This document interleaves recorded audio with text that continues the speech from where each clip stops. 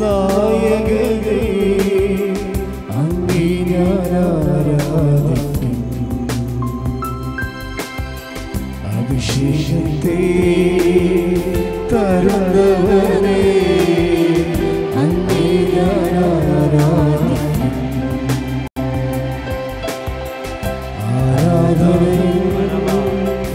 നായകനേ അങ്ങേ ഞാൻ ആരാധിക്കും. അഭിഷേകത്തെ തരുന്നവനേ അങ്ങേ ഞാൻ ആരാധിക്കും. കരങ്ങൾ വീശി പാടാം. ഹല്ലേലൂയ ഹല്ലേലൂയ ഹല്ലേലൂയ ഹല്ലേലൂയ ഹല്ലേലൂയ ഹല്ലേലൂയ ആമേൻ. യേശുവേ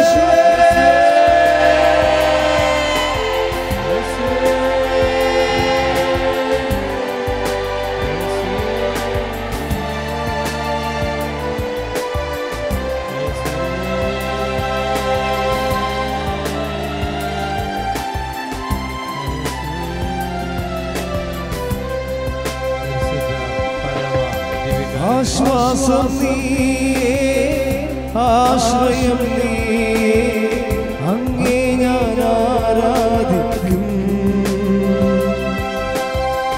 ആശ്വാസം നീയേ ആശ്രയം നീയേ അങ്ങേ ഞാൻ ആരാധിക്കും.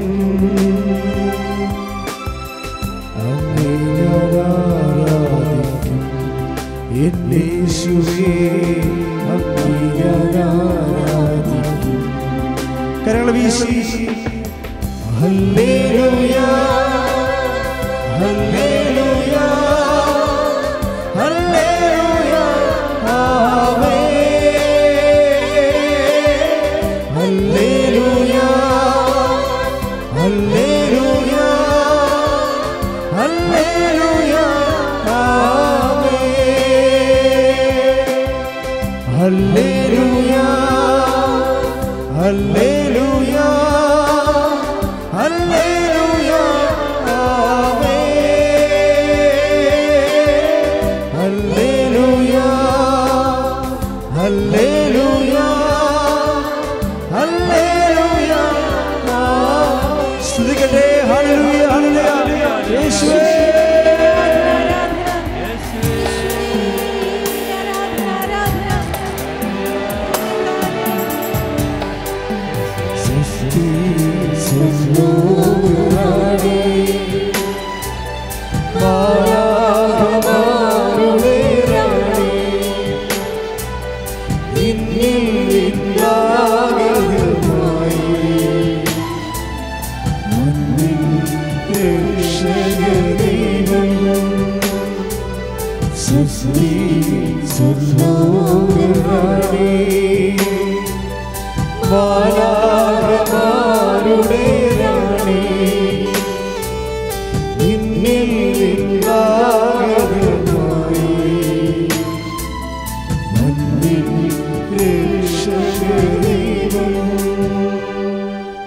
എല്ലാവരും എഴുന്നേൽക്കുക. നമുക്ക് ഒരുമിച്ച് പ്രാർത്ഥിക്കാം. അമ്മേ പരിശുദ്ധമ്മേ, ദേവമാതാവേ, കൃപാസനത്തിലൂടെ ഞങ്ങൾക്കും ഞങ്ങളുടെ ദേശത്തിന് അമ്മ മാധ്യസ്ഥം തേടി തന്ന എല്ലാ അനുഗ്രഹങ്ങൾക്കും കൃപകൾക്കും ഞങ്ങളിപ്പോൾ നന്ദി പറയുന്നു. അമ്മേ പരിശുദ്ധമ്മേ, ദേവമാതാവേ, 2004 ഡിസംബർ 7-ാം തീയതി ഉച്ച കഴിഞ്ഞ് 2:30 കൃപാസനത്തിൽ സംഭവിച്ച അമ്മയുടെ പ്രത്യക്ഷപ്പെടലിനെക്കുറിച്ച് തിരുസഭയ്ക്ക് സമർപ്പിച്ചിരിക്കുന്ന പഠനരേഖകളുടെ മേൽ വസ്തുനിഷ്ഠവും ദൈവശാസ്ത്ര വിധിപ്രകാരമുള്ളതുമായ അന്വേഷണ പഠനങ്ങൾ നടത്തി ആ പ്രത്യക്ഷപ്പെടലിലൂടെ പ്രകടമായ ദൈവമാതാവിന്റെ പ്രത്യേക സംരക്ഷണവും വെളിപ്പെടുത്തുന്ന പീഡിതരുടെ ആശ്വാസവും പ്രവാചകന്മാരുടെ രാജ്ഞിയും വാഗ്ദാനത്തിന്റെ പേടകവും പ്രപഞ്ച പ്രകൃതിയുടെ മാതാവുമായ പരിശുദ്ധ അമ്മയുടെ ഭക്തി തിരുസഭയിൽ കൂടുതൽ പ്രചരിച്ച് ജീവിതത്തിന്റെ ദുരന്ത അവസ്ഥകളിൽ അകപ്പെട്ട് കഴിയുന്ന അനേകായിരം മക്കൾക്ക് ദൈവത്തിന്റെ സാന്നിധ്യവും സന്ധിപ്പും കൂടുതൽ അനുഭവിക്കുക വഴി ആത്മീയ വിശുദ്ധിയും ദൈവശക്തിയും കൈവരിക്കുവാൻ ഞങ്ങളുടെ കുടുംബങ്ങളെ അനുഗ്രഹിക്കണമേ. അമ്മേ പരിശുദ്ധമ്മേ, ഭൂസ്വർഗങ്ങളുടെ രാജ്ഞിയായ അങ്ങേക്ക് ഭൗമ സംരക്ഷണത്തിന് പ്രപഞ്ച പ്രകൃതിയെ തന്നെ തിരുസഭ പ്രതിഷ്ഠിക്കുവാൻ പ്രത്യക്ഷീകരണം ഇടയാക്കണമേ. പരിശുദ്ധമ്മേ, ജപമാല മാതാവേ, സകല കൃപാസനം പ്രാർത്ഥനകളോടും ചേർത്ത് ഞങ്ങളിപ്പോൾ പ്രാർത്ഥിക്കുന്ന ഈ കുടുംബത്തിന്റെ പ്രത്യേക നിയോഗം കൈകൾ കൂപ്പി കണ്ണടച്ച് നിങ്ങളുടെ ജീവിതത്തിൻ്റെ പ്രത്യേക നിയോഗം, ഉടമ്പടി വെച്ചിരിക്കുന്ന പ്രാർത്ഥന ആവശ്യം, അല്ലെങ്കിൽ ഉടമ്പടി ചെയ്യുമ്പോൾ വെക്കാൻ ആഗ്രഹിക്കുന്ന പ്രാർത്ഥന ആവശ്യം ഇപ്പോഴേ പരിശുദ്ധ അമ്മ വഴി ഈശോയ്ക്ക് സമർപ്പിക്കുക.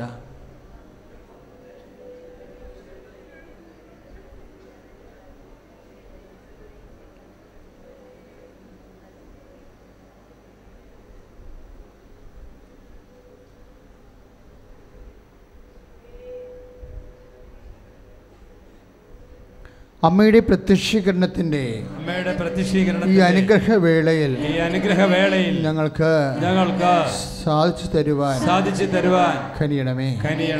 ശ്രുതിക്കട്ടെ ഹല്ലേലൂയ, ഹല്ലേലൂയ, ഹല്ലേലൂയ, ഹല്ലേലൂയ, ഹല്ലേലൂയ, ഹല്ലേലൂയ, ഹല്ലേലൂയ, ഹല്ലേലൂയ, ഹല്ലേലൂയ, ഹല്ലേലൂയ.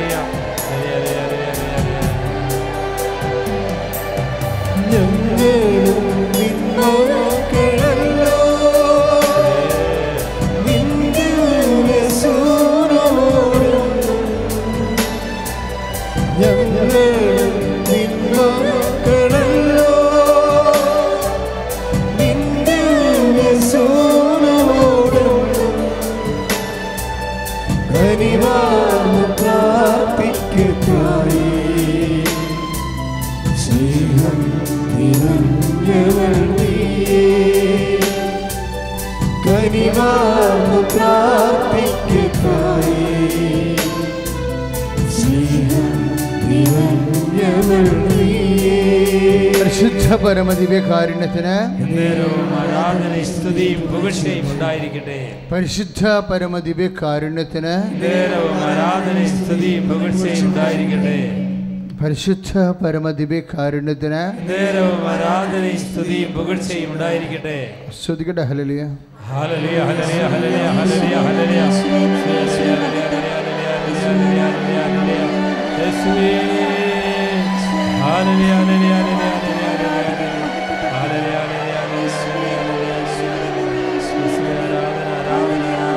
യേശുവേ,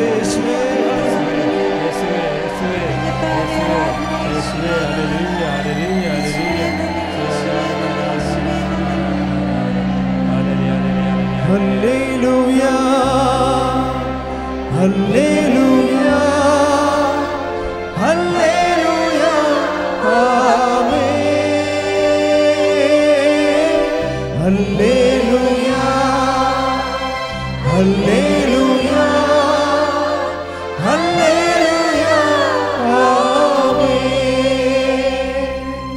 പ്രൈസ് ദി ലോർഡ്. നമ്മൾ ആരും ഇരിക്കുന്നില്ല, എല്ലാവരും നിന്നുകൊണ്ട് തന്നെ ആരാധന പങ്കെടുക്കുന്ന 1 മണിക്കൂറാണ്. നിന്നാൽ മാത്രം മതി. ശ്രുതികട്ടെ. ഹല്ലേലൂയ, ഹല്ലേലൂയ, ഹല്ലേലൂയ,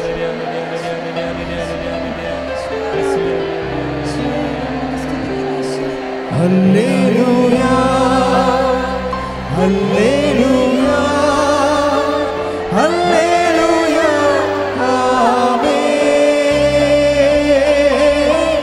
ഹല്ലേലൂയ, ഹല്ലേലൂയ, ഹല്ലേലൂയ, ആമേൻ. Praise the Lord. പ്രിയപ്പെട്ടവരെ, നമ്മൾ ഒത്തിരിയേറെ വലിയ സാക്ഷ്യങ്ങൾ കേട്ടുകൊണ്ടാണ് പതിവ് പോലെ ആരാധനയിലേക്ക് പ്രവേശിക്കുന്നത്. ഇന്നത്തെ സാക്ഷ്യങ്ങളിൽ ചിലർ പറഞ്ഞു, ഞങ്ങൾ പച്ച മെഴുകുതിരിയിൽ മാതാവിനെ കണ്ടു, അല്ലേ? മെഴുകുതിരി കത്തിച്ചപ്പോൾ അതിൻ്റെ അകത്ത് ഉള്ളിൽ ഹൃദയം കണ്ടു എന്നൊക്കെ പറഞ്ഞു. ഇതൊക്കെ കേൾക്കുമ്പോൾ എനിക്ക് സഹതാപമാണ് തോന്നണത്. ആ ബ്രദറാണെങ്കിൽ അതങ്ങ് ഭയങ്കരമായിട്ട് വിശദീകരിക്കുകയും ചെയ്യും. ഇതൊക്കെ ഒരു ബാലവാടി സാക്ഷ്യങ്ങളാണ്. ദൈവം ഇങ്ങനെയൊക്കെ ഒന്നും നമ്മളിൽ അടയാളം കാണിക്കാൻ ഉദ്ദേശിക്കുന്നില്ല. നിലവാരമുള്ള അടയാളങ്ങളാണ് അമ്മ പ്രത്യക്ഷപ്പെട്ട സ്ഥലത്ത് നിന്ന് നമ്മൾ പ്രതീക്ഷിക്കുന്നത്. ഏറ്റവും വലിയ അടയാളം എന്താ നമുക്കറിയാമോ? ക്രിസ്തീയ ജീവിതത്തിൻ്റെ ഏറ്റവും വലിയ അടയാളം എന്താ? കുരിശ. കുരിശിനേക്കാൾ വലിയ ഇല്ല. If you have cross you are a Christian എന്നർത്ഥം. നിനക്ക് കുരിശ് കയ്യിലുണ്ട് എന്നെങ്കിൽ എൻ്റെ അർത്ഥം എന്താണ്? നീ ക്രിസ്ത്യനാണെന്ന് എൻ്റെ അർത്ഥം. നമുക്ക് രണ്ടാമതൊരു അടയാളമുണ്ട്. അതെന്താ? കുരിശിൻ്റെ ചുവട്ടിൽ നിൽക്കുന്ന അമ്മ. ശ്രുതികട്ടെ. ഹല്ലേലൂയ, ഹല്ലേലൂയ, ഹല്ലേലൂയ, ഹല്ലേലൂയ,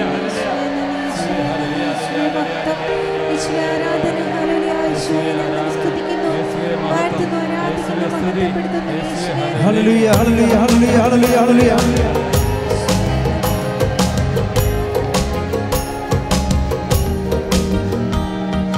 കുരിശാണു രക്ഷ, കുരിശിലാണു രക്ഷ, കുരിശേ നമിച്ചിടുന്നു. കുരിശാണു രക്ഷ, കുരിശിലാണു രക്ഷ, കുരിശേ നമിച്ചിടുന്നു. കുരിശാണു രക്ഷ, കുരിശിലാണു രക്ഷ, കുരിശേ നമിച്ചിടുന്നു. പരിശുദ്ധ പരമദിവ്യകാരുണ്യത്തിന് കുരിശിൻ്റെ ചുവട്ടിൽ നിൽക്കുന്ന അമ്മ എന്തിൻ്റെ അടയാളമാണ്? വചനത്തിൻ്റെ അടയാളമാണ്. എപ്പോഴാണ് അമ്മ കർത്താവിൻ്റെ ദാസി എന്ന് പറഞ്ഞത്? നിൻ്റെ വചനം പോലെ എന്നിൽ നിറവേറട്ടെ. അതാണ്, ആ വചനമാണ് ശരിക്കും കുരിശിൻ്റെ ചുവട്ടിൽ നിൽക്കുന്ന അമ്മ. ഇതാ കർത്താവിൻ്റെ ദാസി, അങ്ങയുടെ വചനം പോലെ എന്നിൽ നിറവേറട്ടെ.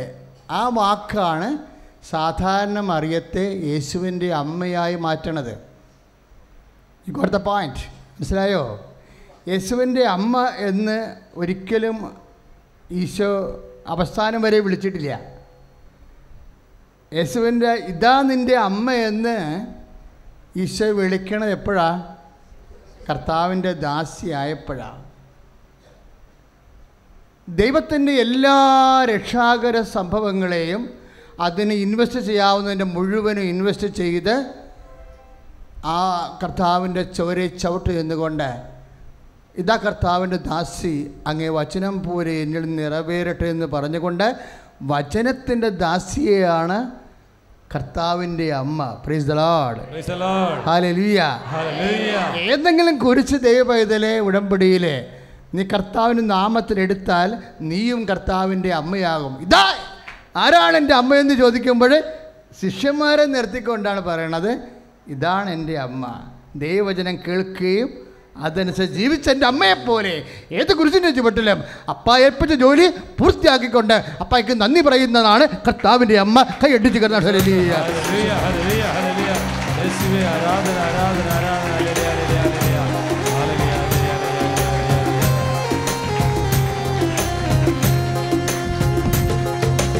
ദൈവം തന്നോരമ്മ യേശുവിന്റെ അമ്മ നന്മ നിറഞ്ഞോരമ്മ ലോകത്തിനമ്മ. ദൈവം തന്നോരമ്മ യേശുവിന്റെ അമ്മ നന്മ നിറഞ്ഞോരമ്മ ലോകത്തിൽ.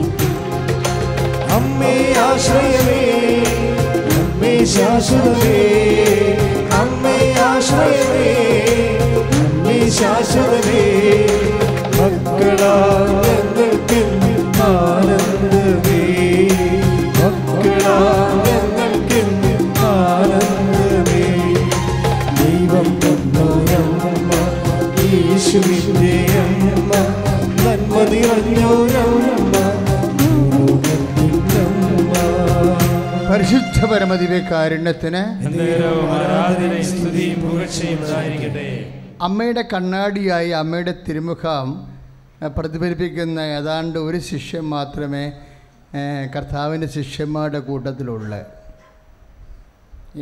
ഏറെക്കുറെ അമ്മയുടെ വിളിയും ദൗത്യവും നിലപാടും നയവും സമീപനവും ഒക്കെ ഉൾക്കൊള്ളുന്ന ഒരു ശിഷ്യൻ മാത്രമേ എന്നല്ല, ഒരു പ്രത്യേക ശിഷ്യന്മാരുടെ കൂട്ടത്തിലുണ്ട്. ആരാണെന്ന് പറയാമോ? ഏക്കത്തില്ല, ഞാൻ ഏക്കത്തില്ല. ഞാൻ സമ്മതിക്കത്തില്ല. വേറെ ഉണ്ടാള് ആരാ? സെല്ലൂക്ക് പറഞ്ഞു, ജെയിംസ് പറഞ്ഞു, ഇനിയും പറയാം. Thomas, saint John. എനിക്ക് പലപ്പോഴും തോന്നിയിരിക്കുന്നത് ആരാണെന്നറിയാവോ? അന്ത്രയോസിനെയാണ്. ശരിക്കും നമ്മൾ അധികം ശ്രദ്ധിക്കാത്തൊരു ശിഷ്യനാണ്. എന്താണ് അന്ത്രയോസും അമ്മയും തമ്മിലുള്ളൊരു ബന്ധമെന്നറിയാമോ? നിങ്ങൾ ശ്രദ്ധിക്കണം. കാരണം നമ്മളെല്ലാം കർത്താവിൻ്റെ ശിഷ്യന്മാരല്ലേ, ശിഷ്യകളുമാണല്ലേ. അന്ത്രയോസ് ഒരു മോഡലാണ്. ശരിക്കും മരിയൻ ആധ്യാത്മികത പ്രതിഫലിപ്പിക്കുന്ന ഒരു ദർപ്പണമാണ് അന്ത്രയോസ്. അമ്മയും തമ്മിലുള്ളൊരു ബന്ധമുണ്ട്. ഒന്ന്, അവർക്ക് ഭൗതിക സാഹചര്യം മനുഷ്യന് പരാധീനത വരുമ്പോഴേ കർത്താവിന് പരിഹരിക്കാൻ കഴിയുമെന്ന് ആദ്യം തിരിച്ചറിഞ്ഞത് ആരാണ്? അമ്മയാണ്. രണ്ടാമത് തിരിച്ചറിഞ്ഞ ആളാരാണ്? അന്ത്രയോസാണ്. പറഞ്ഞു മനസ്സിലായ? ഇനി കണ്ട കുറേ അമ്മയും അന്ത്രയോസും തമ്മിൽ കുറേ ബന്ധമുണ്ട്. ഒന്ന്, ഇപ്പോൾ കാനായിലെ കല്യാണത്തിൽ ആ കുടുംബത്തിൻ്റെ അപമാനം വരാൻ പോണെന്ന് പറഞ്ഞപ്പോൾ അപമാനത്തിൻ്റെ ഭൗതിക സാഹചര്യത്തെ പരാധീനതയാണ് അപമാനത്തിന് കാരണമെങ്കിൽ അത് പരിഹരിക്കാൻ എൻ്റെ മകന് കഴിയുമെന്ന് ആദ്യം തിരിച്ചറിഞ്ഞ ആരാണ്? അമ്മയാണ്. ഇത് തന്നെയാണ്. അതൊരു കുടുംബത്തിൻ്റെ കഥയാണെങ്കിൽ അന്ത്രയോസിന് മുമ്പിൽ നിൽക്കുന്ന 5000-ഓളം ജനങ്ങളാണ്. നേരെ സന്ധ്യയാകാൻ പോകണം അല്ലേ? ആ രംഗം അതിമനോഹരമാണ് ബൈബിളിലെ. അപ്പോഴേ ഇവർക്കെല്ലാം നമുക്ക് എവിടെ നിന്ന് ഭക്ഷണം കിട്ടുമെന്നുള്ള ചോദ്യം ചോദിക്കുമ്പോൾ അന്ത്രയോസാണ് മറുപടി പറയണത്. എന്താ പറയണത്? ഇവിടെ ഒരു ബാലൻ്റെ കയ്യിൽ 5 അപ്പമുണ്ട്. Is it good for anything? അതുകൊണ്ട് എന്ത് ആകാനാണ്? അതാണ് 6:38. പക്ഷേ അന്ത്രയോസ് തന്നെ മറുപടിയും കണ്ടുപിടിക്കും. എന്താണ്? ഈ 5 അപ്പമാണെങ്കിലും അത് കർത്താവിൻ്റെ അടുത്ത് കൊണ്ടുവന്നാൽ 5000 മനുഷ്യർ തീറ്റിപ്പോറ്റാൻ ദൈവത്തിൻ്റെ സംവിധാനത്തിൻ്റെ പേരാണ് ജീസസ് ക്രൈസ്റ്റ്. കർത്താവ് യേശു ക്രിസ്തു. സ്തുതിയുടെ ഹല്ലേലൂയ.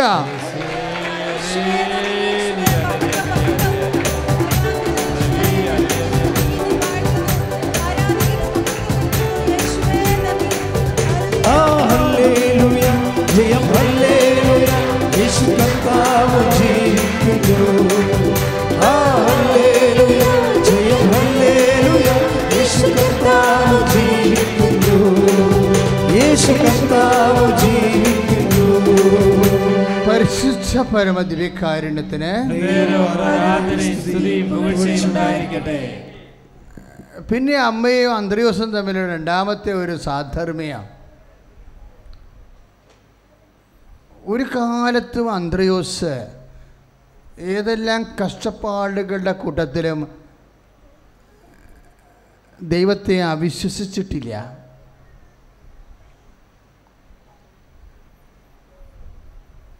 ഏതെല്ലാം കഷ്ടപ്പാടുകളുടെ കൂട്ടത്തിലും. ഇപ്പോൾ അന്ത്രയോസാണ് ആദ്യം പറയണത് പത്രോസിനോട്, we have seen messiah, we have found എന്നാണ് ബൈബിളിൽ കിടക്കുന്നത്. കർത്താവുമായി സംസാരിക്കുന്നത് ആരാണ്? ആദ്യം അന്ത്രയോസാണ് ആദ്യം സംസാരിക്കുന്നത്.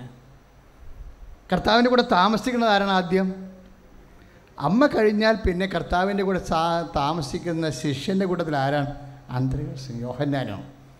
പക്ഷേ യോഹന്നാനല്ല സംസാരിക്കുന്നത് ആരാണ്? അന്ത്രയോസ് പറയും, ഞങ്ങൾ കർത്താവിൻ്റെ കൂടെ താമസിച്ചു, വി ഹാവ് ഫൗണ്ട് മിസ്സഹായ. കർത്താവിനെ കൂടെ താമസിച്ച ദിവസം തന്നെ 6:30 യോഹന്നാൻ 1:41 വി ഹാവ് ഫൗണ്ട് മിസ്സഹ, ഞങ്ങൾ രക്ഷകനെ കണ്ടുവന്നു. ഹല്ലേലൂയ. നമ്മളുടെ ജീവിതത്തിൻ്റെ എല്ലാ പ്രാരാബ്ധങ്ങളും നമ്മൾ അന്വേഷിക്കേണ്ടത് ആരെയാണ്? രക്ഷകനെയാണ്, മെസ്സിഹായെയാണ് അന്വേഷിക്കുന്നത്. ഇഹത്തിലും പരത്തിലും നിത്യതയിലും ദൈവത്തിൻ്റെ അന്ത്യപരിഹാരമായ മിശിഹ. സ്തുതിക്കട്ടെ. ഹല്ലേലൂയ.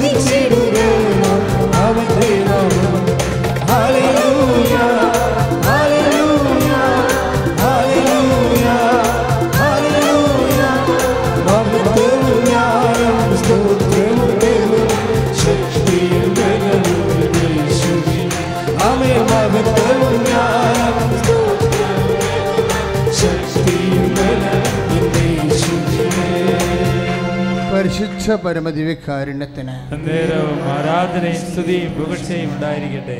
നമ്മളിവിടെ ഒത്തിരിയേറെ സാക്ഷ്യങ്ങൾ കേൾക്കുകയാണ്. ഈ സാക്ഷ്യങ്ങൾ നാളെ നിങ്ങൾക്ക് ഈ ആൾക്കാരെ കയറി വലിയ സാക്ഷ്യങ്ങൾ പറയാൻ കഴിയും. പക്ഷേ സാക്ഷ്യങ്ങളുടെ എല്ലാ കാലാവസ്ഥകളിലൂടെയും സഞ്ചരിക്കുമ്പോൾ നിങ്ങളുടെ മനസ്സിൽ നിങ്ങളുടെ മക്കളുടെ വിജയവും വീടിൻ്റെ സമാധാനവും അല്ല ലക്ഷ്യം. അതിനേക്കാൾ വലിയ ലക്ഷ്യം എന്താണ്? യേശുവായിരിക്കണം നമ്മുടെ ലക്ഷ്യം. അങ്ങനെ യേശുവിന് ലക്ഷ്യം വെച്ചാൽ ഉടമ്പടിയുടെ ലക്ഷ്യം യേശുവാണേ. നിങ്ങൾ ശരിക്കും പഠിച്ചാൽ മനസ്സിലാകും. ഉടമ്പടി ഒരു മരിയൻ പ്രെയർ അല്ല. എന്ത് പ്രെയറാണത്? ക്രിസ്റ്റോസെൻട്രിക് പ്രെയറാണ്. അതാണ് KCBC ചെയർമാൻ എഴുതിയിരിക്കുന്നത്. ഉടമ്പടി ഒരു ക്രിസ്റ്റോസെൻട്രിക് പ്രെയറാണ്. ക്രിസ്തു കേന്ദ്രീകൃതമാണ്. അതിൻ്റെ ലക്ഷ്യം ക്രിസ്തുവാണ്. അവൻ പറയണത് പോലെയാണ് നമ്മൾ ചെയ്യേണ്ടത്. അവൻ പറയണ പോലെ ചെയ്യുക എന്ന് വെച്ചാൽ അവൻ പറയണ പോലെ ജീവിക്കുക എന്ന് കൂടി അതിന് അർത്ഥമുണ്ട്. നമ്മുടെ ജീവിതത്തിൻ്റെ ലക്ഷ്യം ക്രിസ്തുവാണ്. പ്രാർത്ഥിക്കുക, അമ്മേ പരിശുദ്ധ അമ്മേ, അമ്മേ പരിശുദ്ധ അമ്മേ. അമ്മയുടെ ജീവിതത്തിൻ്റെ ലക്ഷ്യം, അമ്മയുടെ ജീവിതത്തിന്റെ ലക്ഷ്യം ക്രിസ്തുവായിരുന്നു. അവൻ പറയുന്നത് പോലെ ചെയ്യുമ്പോഴേ, അവൻ പറയുന്നത് പോലെ ഉടമ്പടി വഴി ഞങ്ങളുടെ ജീവിതത്തിൻ്റെ ലക്ഷ്യവും ക്രിസ്തുവായിരിക്കുവാൻ അഭിഷേകം ചെയ്യണമേ. ഹല്ലേലൂയ.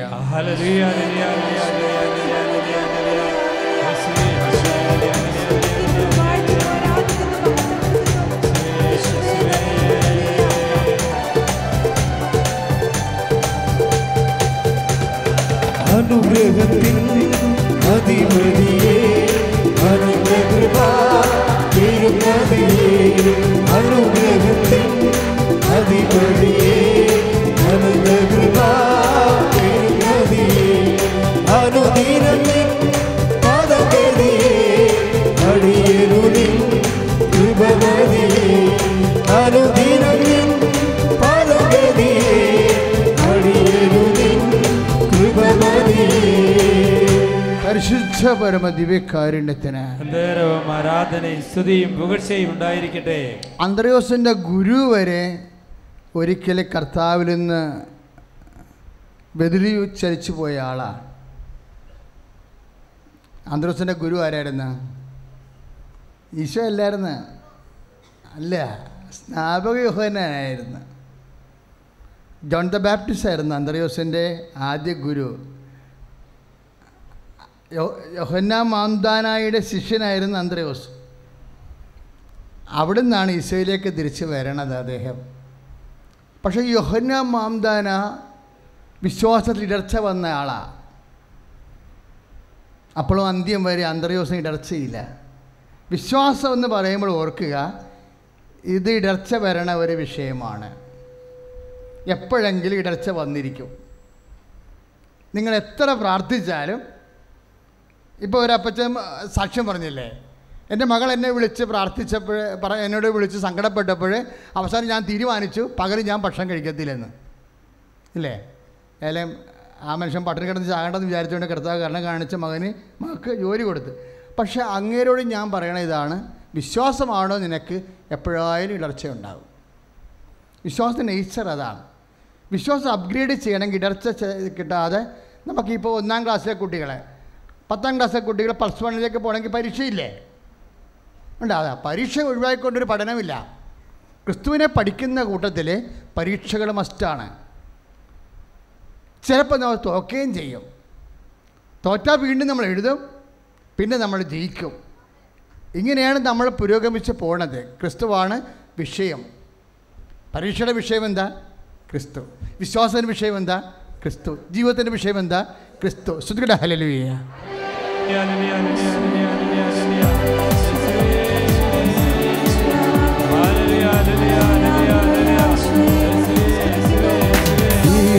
ക്രിസ്തുവിൽ ജീവിക്കുന്നു, തിരുവോസ്തിയിൽ ജീവിക്കുന്നു. യേശു ക്രിസ്തുവിൽ ജീവിക്കുന്നു, തിരുവോസ്തിയിൽ ജീവിക്കുന്നു. സ്വയം ഭോജ്യമായി നൽകിയ സ്നേഹിതരോട് നിത്യം വസിച്ചിടുവാൻ. സ്വയം ഭോജ്യമായി നൽകിയ സ്നേഹിതരോട് നിത്യം വസിച്ചിടുവാൻ. ജയം ഹല്ലേലൂയ, യേശു കർത്താവ് ജീവിക്കുന്നു. ഹല്ലേലൂയ, ജയം ഹല്ലേലൂയ, യേശു കർത്താവ് ജീവിക്കുന്നു. പരിശുദ്ധ പരമ ദിവ്യകാരുണ്യത്തിന് സ്തുതിയും പുകഴ്ചയും ഉണ്ടായിരിക്കട്ടെ. യോഹന്നാൻ മാംദാനയ്ക്ക് വിശ്വാസത്തിൽ ഇടർച്ച ഉണ്ടായത് എപ്പോഴാ? ജയിലിൽ കിടന്നപ്പോഴാ. ഹെറോദോസ് പിടിച്ച് ജയിലിലിട്ടില്ലേ? ജയിലിൽ എന്ന് പറയുമ്പോൾ യഹൂദന്മാരുടെ ജയിലാണ്, അല്ല റോമാക്കാരുടെ ജയിൽ. യഹൂദ സ്റ്റൈലിലുള്ള റോമൻ ജയിലാണ്. ദാറ്റ് മീൻസ് ഭൂമി തുറന്നിട്ട് അണ്ടർഗ്രൗണ്ടിലാണ്. ചുറ്റോട് ചുറ്റും ഭൂമി കുഴിച്ചിട്ടേ ഒരു കുഴിയിലാണ് കൊണ്ടുപോകുന്നത്. കിണറിനകത്ത് കിടന്നാൽ എങ്ങനെ ഇരിക്കും? അതുപോലെയാണ് ജയിലിൽ കിടക്കണത്. അല്ലാതെ നമ്മളെപ്പോലെ അഴി വെച്ചിട്ടുള്ളൊരു മുറിയല്ല. ഭൂമി തുറന്നിട്ട് ആളെ കുഴിയിലിറക്കി നിർത്തിയിരിക്കുകയാണ്. ചുറ്റോട് ചുറ്റും ബന്ധൗസ് ചെയ്ത്. അപ്പോൾ അവിടെ കിടന്ന് മൂട്ടക്കടിയും ഭക്ഷണവും ഇല്ല, മലവും മൂത്രമൊക്കെ അവിടെയൊക്കെ ഒഴിച്ച് നാറ്റക്കേസായി ആകൃതം പിടിച്ച ജീവിതത്തിൽ യോഹന്നാന് വേദന കയറിയിട്ട് യോഹന്നാൻ ആദ്യം സംശയിച്ചത് ആരെയാണ്? കർത്താവിനെയാണ് സംശയിച്ചത്. ജീവിതത്തിൻ്റെ ദുരിതങ്ങളിൽ മനുഷ്യൻ അപ്പോഴാണ് പരീക്ഷ വരണത്. യോഹന്നാൻ എന്താ ചോദിച്ചത്? വരാനിരിക്കുന്നവൻ നീയോ അതോ ഞങ്ങൾ മറ്റുള്ളവരെ അന്വേഷിക്കണമോ? കണ്ട എന്ത് തകർച്ചയാണെന്ന് നോക്കിയേ. നമ്മൾ ഇതുപോലെ തന്നെ കുഴി വീണ് കഴിയുമ്പോൾ നമുക്കും തോന്നും കർത്താവ് തന്നെയാണ് രക്ഷകനെന്ന് തോന്നും. ഇപ്പം പെരിച്ചാഴികൾ 7-ാം വർഷത്തിന് വരെ പോണ കാലമാണ്, ഇല്ലേ? എന്താണ് ഇതുപോലെ കുഴി വീണിട്ടാ?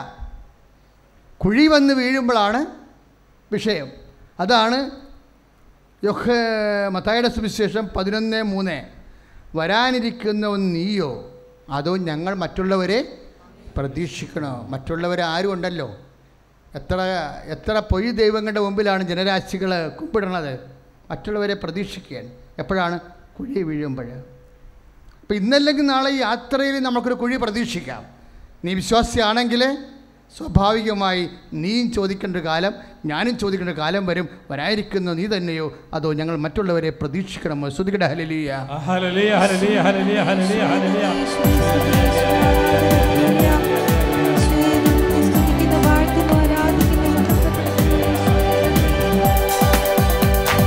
ഹല്ലേലൂയ ജയം ഹല്ലേലൂയ യേശു കർത്താവ് ജീവിക്കുന്നു.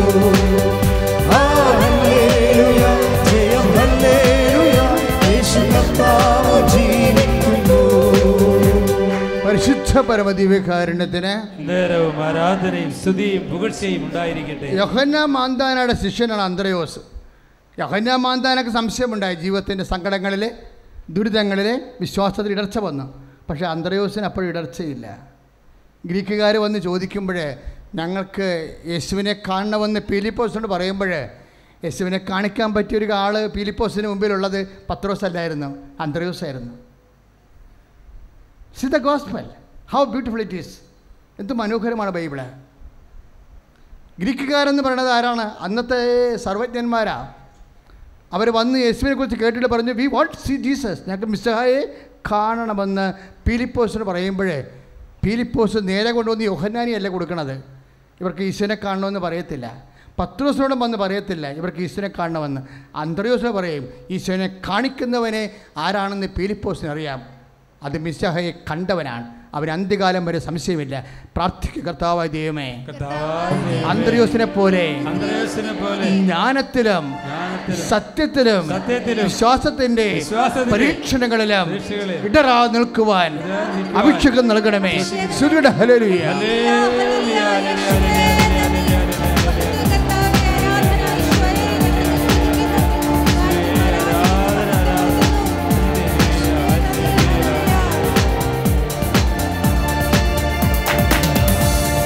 സർവശക്തനാണല്ലോ എന്റെ ദൈവം, ഇന്നില്ല സാധ്യമായൊന്നുമില്ല. സർവശക്തനാണല്ലോ എന്റെ ദൈവം, ഇന്നില്ല സാധ്യമായൊന്നുമില്ല. അഖിലാണ്ടത്തെ സൃഷ്ടിച്ചവൻ എൻ പിതാവല്ലോ എന്നാനന്ദം. അഖിലാണ്ടത്തെ സൃഷ്ടിച്ചവൻ എൻ പിതാവല്ലോ എന്നാനന്ദം. യഹോവ എന്നെ സൗഖ്യമാക്കും. ഷമ്മ യഹോവ എന്നും അവനുണ്ട്. ഈ ദൈവം എൻ്റെ ദൈവം, എൻ പിതാവല്ലോ എന്നാനന്ദം. ഈ ദൈവം എൻ്റെ ദൈവം, എൻ പിതാവല്ലോ എന്നാനന്ദം. പരിശുദ്ധ പരമദിവ്യകാരുണ്യത്തിന് നേരവും ആരാധനയും സ്തുതിയും പുകഴ്ചയും ഉണ്ടായിരിക്കട്ടെ. പരിശുദ്ധ പരമദിവ്യകാരുണ്യത്തിന് നേരവും ആരാധനയും സ്തുതിയും പുകഴ്ചയും ഉണ്ടായിരിക്കട്ടെ. പരിശുദ്ധ പരമദിവ്യകാരുണ്യത്തിന് നേരവും ആരാധനയും സ്തുതിയും പുകഴ്ചയും ഉണ്ടായിരിക്കട്ടെ. കർത്താവ് പറഞ്ഞിരുന്നു എന്താണ്? ഗുരുവിനേക്കാൾ വലിയ 10:14 മത്തായിയുടെ ശ്ലീഹായുടെ സുവിശേഷത്തിലെ 10:14 ഗുരുവിനേക്കാൾ വലിയ ശിഷ്യനില്ല. പക്ഷേ അന്ത്രയോസിനെ പഠിക്കുമ്പോൾ നമുക്ക് തോന്നും ഗുരുവിനേക്കാൾ വലിയ ശിഷ്യനാണ്. കാര്യം എന്താണ്? യോഹന്നാൻ മാംദാന പരീക്ഷണ കാലത്ത് വീണിട്ടും അന്ത്രയോസും കുരിശിൽ തന്നെ ഇറക്കപ്പെട്ട് മരിക്കണതാ അല്ലേ? അതിൻ്റെ അർത്ഥം എന്താണ്? കർത്താവിൻ്റെ കുരിശോലും ഇടറാതെ നിന്നിട്ട് ഇവൻ തന്നെയാണ് മിശിഹായ അന്ത്യം വരെ ഏറ്റുപറഞ്ഞ ശ്രുതികട ഹല്ലേലൂയ.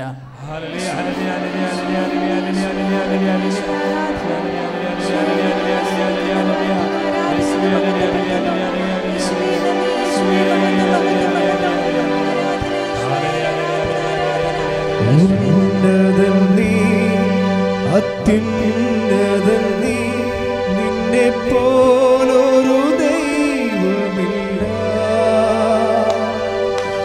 അത്ഭുതമാ അതിശയമാ യേശു ജീവിക്കുന്നു. ഉന്നതൻ നീ, അത്യുന്നതൻ നീ, നിന്നെ പോലൊരു ദൈവമില്ല. അത്ഭുതമാ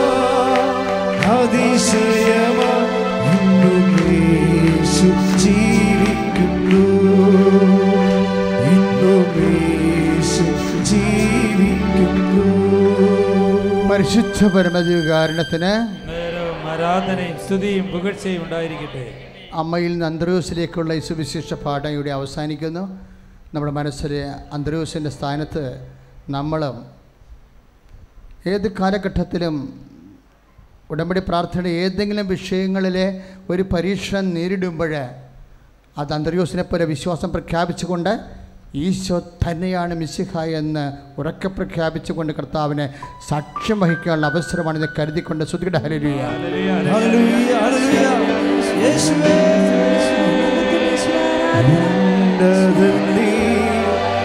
അത്യുന്നതനീ നിന്നെ പോലൊരു ദൈവമില്ല. അത്ഭുതമാ അതിശയമാ ഇന്നും യേശു ജീവിക്കുന്നു. Praise the Lord. Praise the Lord. നമ്മൾ സൗഖ്യ പ്രാർത്ഥനയിലേക്ക് പ്രവേശിക്കുകയാണ്. ഇന്ന് കുറേ സാക്ഷ്യങ്ങൾ നമ്മൾ കേട്ടതിലെ എല്ലാം യൂട്യൂബിൽ ധ്യാനം കൂടിക്കൊണ്ടിരിക്കുന്ന സമയത്ത് എവിടെയാണ് അവിടെ ഇരുന്നത് അവിടെ വെച്ചെല്ലാം അവരെ ഇവിടുന്ന് കൊടുക്കുന്ന നിർദ്ദേശപ്രകാരം ഈശോയുടെ നാമത്തിൽ കൈവച്ച് പ്രാർത്ഥിച്ചപ്പോൾ സൗഖ്യപ്പെട്ടതും ഇവിടെ ആരാധന സമയത്ത് കൈവച്ച് പ്രാർത്ഥിച്ചപ്പോൾ സൗഖ്യപ്പെട്ട അനേകം സാക്ഷ്യങ്ങൾ നമ്മൾ കേട്ടു. ഇപ്പോഴും നമ്മൾ വീണ്ടും കാര്യം 2019 ദൈവം നമുക്ക് നൽകിയ പ്രത്യേക അനുഗ്രഹ വഴികളാണ് കൈവെപ്പ് പ്രാർത്ഥന. കൈവെപ്പ് പ്രാർത്ഥന ഉടമ്പടിയുടെ ഒരു ബാക്കി പ്രാർത്ഥനയാണ്. ഉടമ്പടിയുടെ ഒരു അനുഷ്ഠാന ക്രമമാണത്. അതുകൊണ്ടാണ് നമ്മൾ ഉൽപ്പത്തി പുസ്തകത്തിൽ നമ്മൾ 24:4 എബ്രാഹവും ഞാൻ ഇടയ്ക്ക് പറയാറുണ്ട്, കേൾക്കാത്തവർക്ക് വേണ്ടിയാണ് ഇപ്പോൾ ഓർപ്പിക്കുന്നത്. ഉടമ്പടി പ്രകാരം എബ്രാഹാം തൻ്റെ മകൻ ഇസഹാക്കിന് ജീവിത പങ്കാളിയെ തിരക്കി ഭൃത്യനെ വിടുമ്പോൾ കൈവച്ച് പ്രാർത്ഥിച്ച് ഉടമ്പടി എടുത്തിട്ടാണ് വിടുന്നത്. കൈ ശരീരത്തിൻ്റെ ഭാഗത്ത് തുഴയുടെ അടിയിൽ വെച്ചു. ഇങ്ങനെ കൈവെപ്പ് നമ്മൾ നടത്തുമ്പോൾ നമ്മൾ മാതാവ് വഴി ഈശോയോട് ചെയ്ത ഉടമ്പടിയാണ് നമ്മൾ ഓർക്കുന്നത്. അതാണ് കൈവെപ്പ് പ്രാർത്ഥന, കൃപാസനത്തിൻ്റെ പ്രാർത്ഥനയുടെ അർത്ഥം. നമ്മൾ അടിവേറ്റ് കൈവച്ചാലും നമ്മൾ പറയണത് എന്താണ്? അമ്മ വഴി ഈശോയോട് ചെയ്ത ഉടമ്പടി ഇപ്പോഴീ ആരാധന സമയത്ത് ഓർത്തുകൊണ്ട് എനിക്ക് സൗഖ്യം തരാൻ എനിക്ക് വേണ്ടി പ്രാർത്ഥിക്കണമേ എന്നാണ് നമ്മൾ പ്രാർത്ഥിക്കുന്നത്. ഇപ്പം തന്നെ അതല്ല അച്ഛൻ ഇടയ്ക്ക് നിങ്ങൾ പറയാറുണ്ട്, നിങ്ങൾക്ക് വേണ്ടിയല്ല മറ്റുള്ളവർക്ക് വേണ്ടി നിങ്ങളെ പ്രാർത്ഥിക്കാമെന്ന് പറയുന്നുണ്ടല്ലേ. അപ്പോൾ സാക്ഷ്യങ്ങളൊക്കെ കേൾക്കുമ്പോൾ നമുക്ക് അതിനെക്കുറിച്ചൊക്കെ നല്ല ഇപ്പോൾ ഇന്നലെ ഒരു സാക്ഷ്യം നമ്മളെ കേട്ട് ഇന്നലത്തെ. അപ്പോൾ 25 അടി മുകളിൽ നിന്ന് വീണൊരു മനുഷ്യൻ്റെ 7 എല്ലുകൾ പൊട്ടി. അയാളിപ്പോൾ ഹോസ്പിറ്റലിൽ എടുക്കാതെ 5 ലക്ഷം രൂപ കൊടുക്കാനില്ലാത്തത് കൊണ്ട് അയാൾ പറഞ്ഞു എന്നെ വീട്ടിൽ കൊണ്ടുപോയാൽ മതി, ഞാൻ വീട്ടിൽ പോയി മരിച്ചോളാം. വീട്ടിൽ പോയി മരിച്ചോ എന്നുള്ളതാണ് അയാൾ ഉദ്ദേശിച്ചത്. വീട്ടിൽ പോയി പ്രാർത്ഥിച്ച് ഞാൻ കർത്താവ് എന്നെ എഴുന്നേൽപ്പിക്കുമെന്നാണ്. അപ്പോൾ അദ്ദേഹത്തിൻ്റെ പെങ്ങൾ വന്ന് ഉടമ്പടി ചെയ്തിട്ട് മെത്തി വീർത്ത് വയറുപോലെ ഇരിക്കുകയാണ്. സ്കാനിലൊക്കെ MRIയിലോട്ട് വിടാൻ പറ്റാത്ത രീതിയിൽ ബിസിലടിച്ച് പുറത്ത് വന്ന ആളാണ്. MRI ഡോക്ടർ സ്കാൻ ചെയ്യണ സമയത്ത് പറഞ്ഞായിരുന്നു, സ്കാനിങ്ങിൻ്റെ സമയത്ത് വല്ല കുഴപ്പം തോന്നുകയാണെങ്കിൽ അപ്പം തന്നെ അവിടെ ബിസിലടിച്ചേക്കണമെന്ന്. അങ്ങനെ അകത്ത് കയറിയപ്പോൾ തന്നെ പേടിച്ചു പോയി, എന്തോ വയറൊക്കെ വീർത്തിരിക്കുകയാണ് ഇങ്ങനെ. അപ്പോൾ ഒരു അപകടം മരിക്കണ പോലെ തോന്നിയപ്പോൾ അയാൾ ബിസിലടിച്ചു. പിന്നെ പുറത്ത് കൊണ്ടുവന്നു. പിന്നെ പൈസ ഇല്ല, മരം വെട്ടി ജീവിക്കണതാണ്. അതുകൊണ്ട് അയാൾ പറഞ്ഞ് വീട്ടിൽ കൊണ്ടുകൊള്ളാൻ പറഞ്ഞ്. പക്ഷേ അയാളുടെ മനസ്സിൽ പറഞ്ഞ് അമ്മ എന്നെ ജീവിപ്പിക്കുമെന്ന്. കാര്യം അദ്ദേഹത്തിൻ്റെ പെങ്ങൾക്ക് നല്ല വിശ്വാസമായിരുന്നു. അവരോടൊന്ന് ഉടമ്പടി ചെയ്തിട്ട് കൊണ്ടുപോയി ഉടമ്പടി തൈലം നടുവിൽ തേച്ചു. എന്നിട്ട് ആ മനുഷ്യൻ പറഞ്ഞ് അമ്മ എന്നെ ഈ ആഗസ്റ്റ് 15 തീയതി എഴുന്നേൽപ്പിക്കാൻ പറഞ്ഞു. ആ ഡേറ്റ് തന്നെ കൃപാസനത്തിൻ്റെ പ്രധാനപ്പെട്ട വിഷയമാണ് ഡേറ്റ്. എന്താ കാര്യം? അപ്പോൾ ഇന്ന് നിങ്ങൾ ഡേറ്റ് കേട്ടില്ലേ അല്ലേ? അതെന്ന് വെച്ചാൽ സമയഘടികാരം നെഞ്ചിൽ ചാർത്തി പ്രത്യക്ഷപ്പെടുമ്പോൾ സമയത്തിന് മേൽ അമ്മയുടെ മധ്യസ്ഥ സ്വാധീനമാണ് നമ്മുടെ ഉടമ്പടിയുടെ ഒരു സബ്ജക്റ്റ്. അപ്പം അതുകൊണ്ട് ഇതൊരു വലിയ വിഷയമാണ്. നമ്മുടെ ഈ കാലത്ത് പുരുഷ ദൈവം നമുക്ക് നൽകിയിട്ടുള്ള ഏറ്റവും വലിയ വാഗ്ദാനമാണ്. ഈ മനുഷ്യൻ കറക്റ്റ് ആ 7 നടുവെല്ലും പൊട്ടിയതും ഉടമ്പടി തൈലത്താൽ മാത്രം സുഖപ്പെട്ടിട്ട് അമ്മ ഈ മനുഷ്യനെ എഴുന്നേൽപ്പിച്ച് നിർത്തും. ആ മനുഷ്യൻ വന്ന് സാക്ഷ്യം പറഞ്ഞിട്ടുണ്ട് ഇന്നലെ നേരിട്ട്. അത് നിങ്ങൾ യൂട്യൂബിൽ നിന്ന് കേൾക്കണം, അതിമനോഹരമാണ്. അപ്പം അങ്ങനെ ഒരു കാര്യം എന്താണെന്നറിയാം. എപ്പോഴും നമ്മൾ കൃപാസനത്തിൽ എന്താണ് ഇങ്ങനെ സംഭവിക്കണമെന്ന് വെച്ച് കഴിഞ്ഞാൽ നമ്മൾ പറയണതൊന്നുമല്ല കാര്യം. കാര്യം സമയഘടികാരം എന്താണെന്ന് സഭ പറയണം. അതാണ് വിഷയം. അമ്മയുടെ പ്രത്യക്ഷീകരണത്തിൻ്റെ വെറുതെ ഒരു സിമ്പിളായിട്ട് മാതാവ് പ്രത്യക്ഷപ്പെടല്ലോ. ഹൃദയത്തിലെ സ്ഥാനത്ത് സമയഘടികാരം കാണിച്ച് പ്രത്യക്ഷപ്പെടുന്നതിൻ്റെ അർത്ഥം നമുക്കാർക്കും പറയാനുള്ള യോഗ്യതയുമില്ല, അതിനുള്ള അധികാരവുമില്ല. അപ്പോൾ അധികാര സ്ഥാനങ്ങൾ, അതിനാണ് ഈ പ്രത്യക്ഷീകരണ പ്രാർത്ഥന വരണത്. അപ്പോൾ രാവിലെയുള്ള പ്രാർത്ഥന വളരെ പ്രധാനപ്പെട്ടതാണ്, പ്രത്യക്ഷീകരണ പ്രാർത്ഥന. അത് നിങ്ങൾ മൊബൈലാക്കി എടുത്തിട്ട് എവിടെയെങ്കിലുമൊക്കെ സീരിയസ് വിഷയത്തിന് പോകുമ്പോൾ, ഇൻ്റർവ്യൂവിനോ ടെസ്റ്റിനൊക്കെ പോകുമ്പോൾ അവിടെ നിന്ന് കോടതി പോയാലും ശരി നിങ്ങളവിടെ നിന്ന് പ്രത്യക്ഷീകരണ പ്രാർത്ഥന ശരിയാക്കണം. കാരണം നമുക്ക് ഈ കാലത്ത് കിട്ടിയ ഒരു വലിയൊരു പിടിവെള്ളിയാണത്, ശ്രദ്ധിക്കണം. ഇപ്പം നമ്മൾ കൈവച്ച് പ്രാർത്ഥിക്കാൻ പോകുന്നു. അച്ഛന് ആദ്യം ചെയ്യണത് അടിവയറ്റത്തിൻ്റെ കൈവെക്കുക. അടിവയറ്റിൽ എല്ലാവരും കൈവെക്കരുത്, അച്ഛൻ പറയണം. അതായത് സീരിയസ് രോഗം അടിവയറ്റിലുള്ളവരെ കൈവെക്കാവൂ. സീരിയസ് രോഗം എന്ന് പറയുമ്പോൾ അച്ഛൻ ഉദ്ദേശിക്കുന്നത് കുടലിലെ നീർക്കെട്ടൽ, കുടലിലെ ദ്രവിക്കൽ, കുടലിലെ ദൂരം വെക്കുക, അൾസറ്, അതുപോലെ തന്നെ മൂത്രാശയത്തിൽ കല്ല്, കിഡ്നിയിലെ കല്ല്, അങ്ങനെയുള്ളവരാണ്. പിന്നെ ഗർഭാശയത്തിൽ സിസ്റ്റ്, ഗർഭാശയത്തിൻ്റെ ഉള്ളിൽ മുഴ, അല്ലെ പുറത്ത് മുഴ, കുട്ടികളില്ലാത്ത അവസ്ഥകൾ, പിന്നെ അരിസസ് രോഗങ്ങൾ, PCOD രോഗങ്ങൾ, പിസ്തുല രോഗങ്ങൾ, ഫിഷ രോഗങ്ങൾ, ഇങ്ങനെ കോൺസ്റ്റിപ്പേഷൻ, മലബന്ധം ഒക്കെ നമുക്ക് നിസ്സാരമല്ല. ഇല്ലാത്തവർക്കൊക്കെ ദൈവത്തോട് നന്ദി പറയുകയാണ് ചെയ്യേണ്ടത്. അത് വന്നു കഴിഞ്ഞാൽ എല്ലാവരും പെട്ടുപോകും. അതുകൊണ്ട് എൻ്റെ മക്കൾ അടിവയറ്റിൽ കൈവെക്കുക. നടുവേദനക്കാരുണ്ട്, അവരിപ്പോൾ അകമ്പറം കൈവെക്കണം. അനേകം നടുവേദനകൾ കർത്താവ് സുഖപ്പെടുത്തിയ സാക്ഷ്യം നമ്മൾ കേട്ടതാണ്. അതുകൊണ്ട് നടുവിനൊരു കൈ, ഒരു കൈ അടിവയറ്റിൽ വെച്ചുകൊണ്ട് അച്ഛൻ പ്രാർത്ഥിക്കുന്ന സമയത്ത് നിങ്ങളെ ശക്തമായി സ്തുതിക്കട്ടെ. ഹല്ലേലൂയ. കർത്താവേ, നിന്റെ ഉന്നതമായ നാമത്തിന് സ്വസ്ഥം. കർത്താവേ, നിന്റെ ഉന്നതമായ നാമത്തിന് സ്വസ്ഥം. കർത്താവേ, അടിവയറ്റിൽ കൈവച്ചിരിക്കുന്നവര്, നടുവിന് കൈവച്ചിരിക്കുന്നവര്, ആ കൈകൾ കർത്താവേ നിന്റെ കൈകളായി മാറ്റിക്കൊണ്ട് യേശു നാമത്തിൽ കൽപ്പിക്കുന്നു, സൗഖ്യം പ്രാപിക്കട്ടെ. ഹല്ലേലൂയ.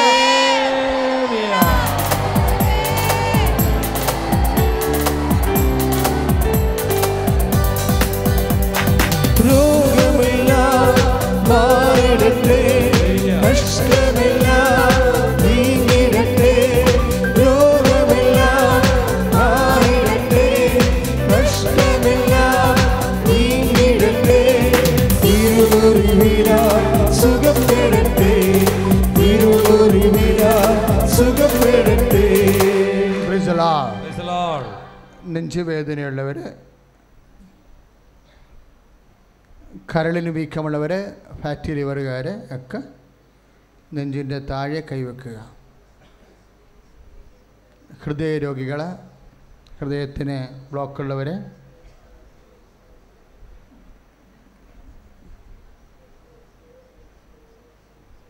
ഹൃദയത്തിന് പൾസ് കുറവുള്ളവർ,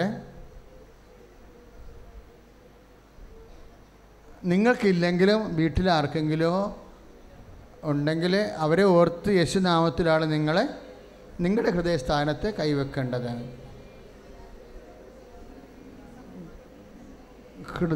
ശ്വാസകോശ രോഗികൾ, വലിയ ശ്വാസം മുട്ടൽ ആസ്മ രോഗികൾ, തൈറോയ്ഡ് രോഗികൾ, ടോൺസൈറ്റ് രോഗികൾ, എല്ലാവരും തൊണ്ടയിൽ കൈവെക്കേണ്ടതാണ്. സ്തുതിക്കട്ടെ. ഹല്ലേലൂയ. Lord Jesus, pour out your spirit. കർത്താവേ, സ്പർശിക്കണമേ ഈശോ. യേശുക്രിസ്തു ഉന്നതമായ നാമത്തിലെ, സഭയുടെ അധികാരത്തിൽ, ക്രിസ്തുവിന്റെ അടയാളത്തിലെ, യേശുനാമത്തിൽ കൈവച്ചിരിക്കുന്ന വിഷയങ്ങള്, ആ രോഗങ്ങളെ യേശുനാമത്തില് സൗഖ്യം പ്രാപിക്കണമേ.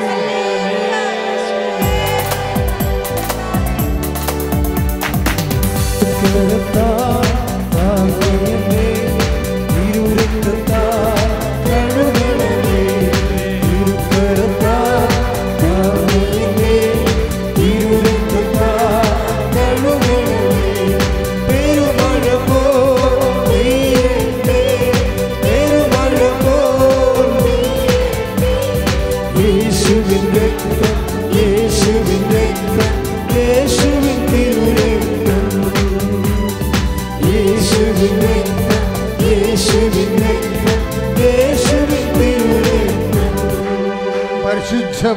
ദിവ്യകാരുണ്യത്തിന് നേരവും ആരാധനയും സ്തുതിയും പുകഴ്ചയും ഉണ്ടായിരിക്കട്ടെ. പ്രിയമുള്ളവരെ, ശിരസ് രോഗികൾ,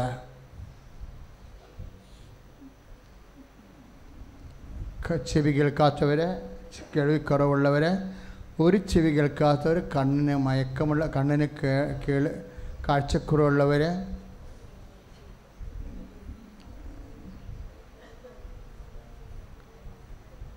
പ്രഷർ രോഗികൾ,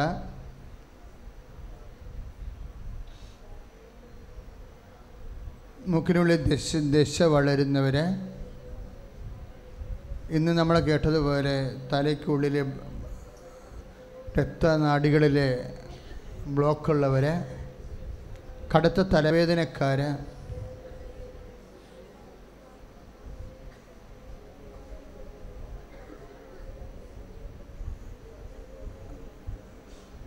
എപ്പോഴും നീരിറക്കം വന്നിട്ട് പല്ലുവേദനയും ചെവിവേദനയും തൊണ്ടവേദനയും ഇൻഫെക്ഷൻസൊക്കെ മാറി മാറി വരുന്നവരെ ഒക്കെ കൈവച്ചുകൊണ്ട് ശ്രുതികട ഹല്ലേലൂയ.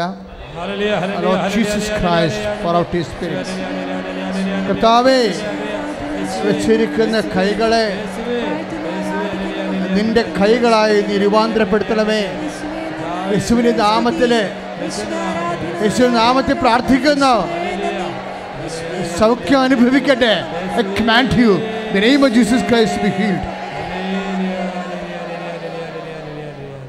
പരിശുദ്ധ പരമ ദിവ്യകാരുണ്യത്തിന് ആരാധനയും സ്തുതിയും പുകഴ്ചയും ഉണ്ടായിരിക്കട്ടെ. കണ്ണിൻ്റെ കാഴ്ച ലഭിക്കുന്ന തിരിച്ചു കിട്ടുന്ന സന്ദേശമുണ്ട്. ചെവിയുടെ അതുപോലെ തന്നെ കൈകാലുകളെല്ലാം ഇങ്ങനെ ചൊറി പോലെ, ഇങ്ങനെ ചൊറിയല്ല, പക്ഷേ ഇങ്ങനെ മാംസം ഇങ്ങനെ അത്രയും ഭാഗത്തു നിന്ന് പൈസാവട്ടത്തിൽ അടർന്നു പോയിട്ട് അവിടെ പഴുപ്പുമില്ല, ചോര മാത്രം ഇരിക്കുന്ന ഒരുതരം പ്രത്യേകതരം തൊലി തടിക്കുന്ന രോഗങ്ങൾ, തൊലി വ്രണമാകുന്ന രോഗങ്ങളൊക്കെ കർത്താവ് സുഖപ്പെടുത്തുന്ന സമയമാണ്.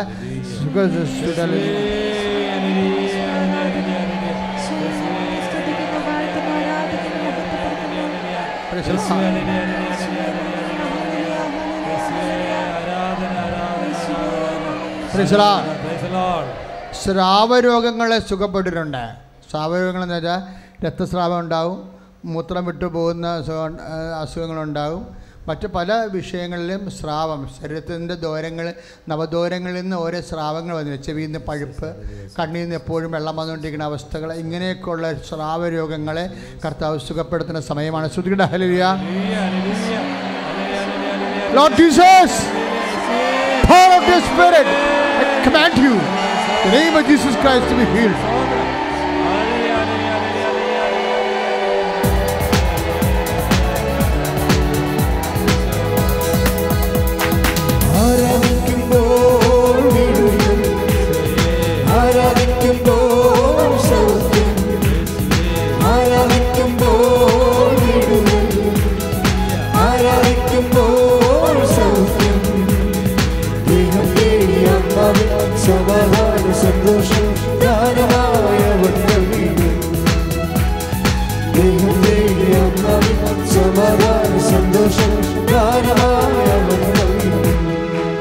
പരിശുദ്ധ പരമ ദിവ്യകാരുണ്യത്തിന് ആരാധനയും സ്തുതിയും പുകഴ്ചയും ഉണ്ടായിരിക്കട്ടെ.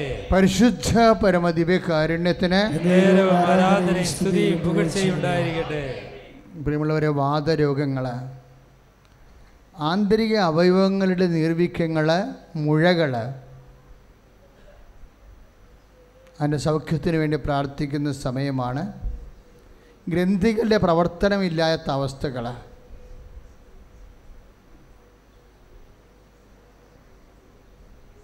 അതിനുവേണ്ടി പ്രാർത്ഥിക്കുന്ന സമയമാണ്. അതുപോലെ തന്നെ വെരിക്കോസിൻ്റെ അസുഖം, ശരീരത്തിലെ ചൊറി, ചിരങ്ങ്, അതുപോലെ തന്നെ വെള്ളപ്പാണ്ടുകൾ, പലതരത്തിലുള്ള ത്വക്ക് രോഗങ്ങൾ. നിങ്ങൾ കൈ ഇങ്ങനെ സ്വസ്തികയായി വെക്കുക, അതിശക്തമായി സ്തുതിക്കട്ടെ. കർത്താവായ യേശുവേ, കിഡ്നി രോഗങ്ങളെ സ്വച്ച് പ്രാർത്ഥിക്കുക, ആന്തരിക രോഗങ്ങൾ, ആന്തരിക അവയവ രോഗങ്ങൾ, അമ്മ മാതാവിന്റെ മധ്യസ്ഥതയിലെ നാമത്തിലെ സൗഖ്യമാകട്ടെ. ഹല്ലേലൂയ. പരിശുദ്ധ പരമ ദിവ്യകാരുണ്യത്തിന് ആരാധനയും സ്തുതിയും പുകഴ്ചയും ഉണ്ടായിരിക്കട്ടെ.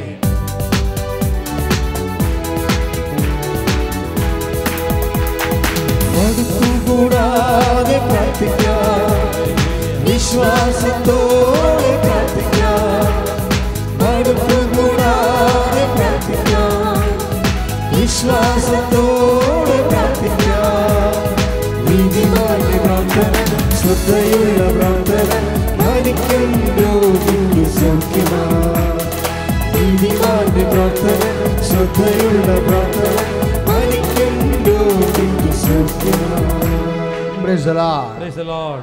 അച്ഛനോട് ചേർന്ന് പറഞ്ഞ് പ്രാർത്ഥിക്കേണ്ട പ്രാർത്ഥനാ സമയമാണ് ഇത്. പ്രാർത്ഥിക്കുന്നത് സാമ്പത്തിക കടമുള്ളവരെ, വീടില്ലാത്തവർ, സ്ഥലമില്ലാത്തവർ, ജോലിയില്ലാത്തവർ, ചെയ്തുകൊണ്ടിരിക്കുന്ന ജോലിയിൽ നിന്ന് പിരിച്ചുവിടാൻ പോകുന്നവർ, ജോലി നഷ്ടപ്പെട്ടവർ, ചില രാജ്യങ്ങളിൽ നിന്ന് മാറിയതിൻ്റെ പേരിൽ പിന്നീട് ഒരു പരിശ്രമവും വിജയിക്കാത്തവർ, ഇതുപോലെയുള്ള വിദേശങ്ങളിലേക്ക് പോകാൻ വേണ്ടിയുള്ള യോഗ്യതാ പരീക്ഷകൾ എഴുതി പരാജയപ്പെട്ടുകൊണ്ടിരിക്കുന്നവർ, അതിനുവേണ്ടിയുള്ള പ്രോസസ്സിങ് നടന്നുകൊണ്ടിരിക്കുന്നവർ, അവർക്ക് വേണ്ടിയെല്ലാം പ്രാർത്ഥിക്കേണ്ട സമയമാണ്. വരുമാനമില്ലാത്തവർ, വരുമാന മാർഗങ്ങൾ അടഞ്ഞുപോയവർ, അവർക്കെല്ലാം വേണ്ടി പ്രാർത്ഥിക്കുന്ന സമയമാണ്. മക്കൾ വഴിപിഴച്ച സ്വഭാവമുള്ളവർ, തെറ്റായ പ്രണയബന്ധങ്ങളിൽ കുടുങ്ങിപ്പോയി ജീവിതം ദുരീകരിക്കുന്നവർ, മദ്യപാനികൾ, മനോരോഗികൾ, അപസ്മാര രോഗികൾ, അയൽവാസികൾ ഭിന്നമുള്ളവർ, കേസുള്ളവർ, ഭാഗവട്ടം നടക്കാത്തവർ, പലതരത്തിലുള്ള കേസുകളിലും തർക്കങ്ങളിലും പെട്ടുപോയവർ, പരസ്പരം കമ്മ്യൂണിക്കേഷൻ ഇല്ലാതെ വന്നു പോയവർ, ഇരുട്ട് മൂടിക്കിടക്കുന്ന കുടുംബങ്ങൾ, എന്ത് ചെയ്യണമെന്ന് അറിയാൻ പാടില്ല പകച്ചു നിൽക്കുന്ന അവസ്ഥകൾ. ശ്രുതിയുടെ ഹല്ലേലൂയ. കർത്താവേ കർത്താവേ കർത്താവേ കർത്താവേ കർത്താവേ കർത്താവേ സ്പർശിക്കണമേ. കർത്താവേ, ജീവിതത്തിൻ്റെ വിവിധങ്ങളായ ദുരിതങ്ങൾ, ആന്തരിക ബന്ധങ്ങൾ, ഭൗതിക ദുരിതങ്ങൾ യേശുനാമത്തിൽ മാറിപ്പോട്ടെ.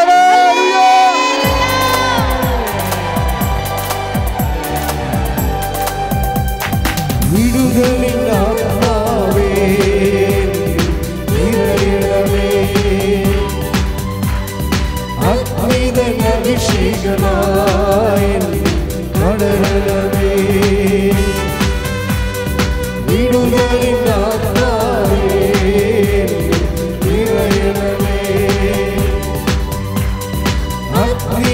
അഭിഷേകമായി പടരണമേ. പരിശുദ്ധ പരമദിവ്യകാരുണ്യത്തിന് നേരവും ആരാധനയും സ്തുതിയും പുകഴ്ചയും ഉണ്ടായിരിക്കട്ടെ. ഒരു നിമിഷം മൗനമായി രണ്ട് കാര്യങ്ങൾ ചെയ്യണം. കർത്താവിൻ്റെ മുമ്പിൽ അമ്മമാതാവിൻ്റെ മധ്യസ്ഥയിലാണ് നിൽക്കുന്നതെന്ന് ഓർത്ത് രണ്ട് കാര്യങ്ങൾ ചെയ്യണം. ഒന്ന്, വീണ്ടും നിങ്ങളുടെ വിഷയങ്ങൾ, ഉടമ്പടി വിഷയങ്ങൾ അല്ലെങ്കിൽ പ്രാർത്ഥനാ വിഷയങ്ങൾ പരിശുദ്ധ അമ്മ വഴി ദിവ്യകാരുണ്യത്തിന് ഏൽപ്പിക്കുക. ഈ വിഷയത്തിൽ എനിക്ക് സാക്ഷ്യം പറയാൻ സാധിക്കണമെന്ന് പ്രാർത്ഥിക്കുക. രണ്ടാമത്, ഡേറ്റുകൾ ഇടുക. ഇപ്പോഴേ എന്നെ ശ്രമിക്കുന്ന ലൈവ് പ്രോഗ്രാം ശുശ്രൂഷ ചെയ്തുകൊണ്ടിരിക്കുന്ന എല്ലാ മക്കളും മൊബൈലിൽ അവരുടെ ഡേറ്റ് അടിച്ചിടേണ്ടതാണ്. ഞങ്ങളെല്ലാം നിങ്ങൾക്ക് വേണ്ടി പ്രാർത്ഥിക്കുന്ന സമയമാണ്. വിവാഹത്തിൻ്റെ ഡേറ്റ്, പ്രസവത്തിൻ്റെ ഡേറ്റ്, വീടിന് സ്ഥലം വാങ്ങിക്കുന്ന പ്രമാണത്തിൻ്റെ ഡേറ്റ്, അതുപോലെ തന്നെ കേസുണ്ടെങ്കിൽ അതിൻ്റെ ഡേറ്റ്, പരീക്ഷകളുടെ ഡേറ്റ്, നിങ്ങളെ ബാധിക്കുന്ന നിർണായകമായ ഡേറ്റ് ആ സമയത്തിൽ പരിശുദ്ധ അമ്മയ്ക്ക് സമർപ്പിക്കുകയാണ്. നമ്മൾ സമയത്തിൻ്റെ മാധ്യസ്ഥ ശക്തിയാണ് പരിശുദ്ധ അമ്മ. ആകാത്ത സമയമാക്കിയെടുക്കാൻ അവൻ പറയണ പോലെ ചെയ്യാനാണ് ഉടമ്പടിയുടെ മർമ്മം. നിങ്ങളുടെ എല്ലാ സമയവും നിങ്ങൾ ഈ ഭൂമി ജീവിക്കുമ്പോൾ നിങ്ങൾക്ക് ഈ ജീവിതം സമാധാനപൂർണ്ണമാക്കി നിങ്ങളെ ദൈവമഹത്വത്തിൻ്റെ ഉപകരണങ്ങളെ മാറ്റാൻ ആവശ്യമായ സാക്ഷ്യം ലഭിക്കാൻ സഹായിക്കുന്ന സമയങ്ങളെ പരിശുദ്ധ അമ്മ വഴി ഈശോയ്ക്ക് സമർപ്പിക്കുക. സ്തുതിക്കട്ടെ. ഹല്ലേലൂയ.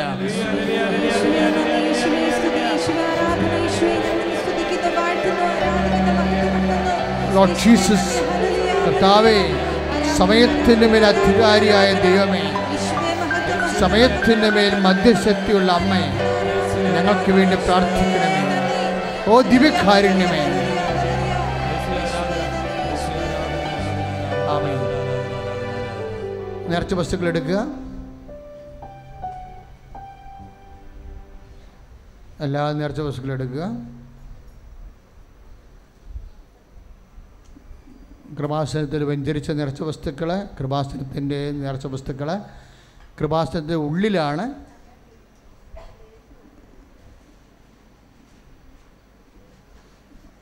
നമുക്ക് ലഭിക്കുന്നത്.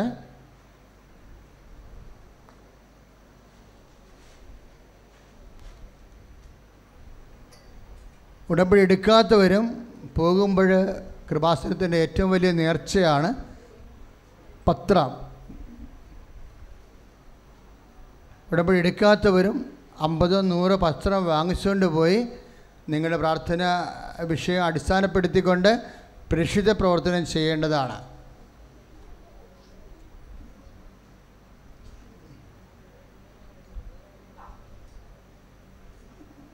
ഉടമ്പടി പുതുക്കാൻ പോകുന്നവർ ശ്രദ്ധിക്കുക.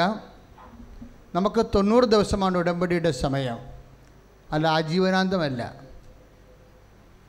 90 ദിവസമാണ്. അത് വാഗ്ദാന പേടകത്തിൻ്റെ സമയമാണ്.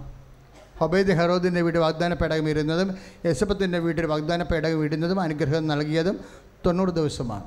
അപ്പോൾ 90 ദിവസം ആകുമ്പോൾ നമുക്ക് ഉടമ്പടി പുതുക്കാവുന്നതാണ്. പിന്നെ നിങ്ങൾ ഉടമ്പടി മുന്നോട്ട് പ്രൊസീഡ് ചെയ്തില്ലെങ്കിലും ഒരു കുഴപ്പമില്ല. കാരണം ഇവിടെ 90 പിന്നെ ആൾക്കാരെന്താ ചെയ്യണമെന്ന് വെച്ച് കഴിഞ്ഞാൽ ഉടമ്പടി തുടങ്ങുമ്പോൾ തന്നെ അവർക്ക് ഇപ്പം തന്നെ 8, 9, 10, 13 സാക്ഷിയൊക്കെ ആൾക്കാർ പറയുന്നുണ്ട് ഒരു ഉടമ്പടിയിൽ. അപ്പോൾ പിന്നെ എന്നാ ചെയ്യും അവർ? അടുത്ത വിഷയം അവർ അതിനകത്ത് വെച്ചാണ് പുതുക്കണത്. പുതുക്കാൻ പിന്നെ അവർ എങ്ങനെയാണ് പുതുക്കണത്?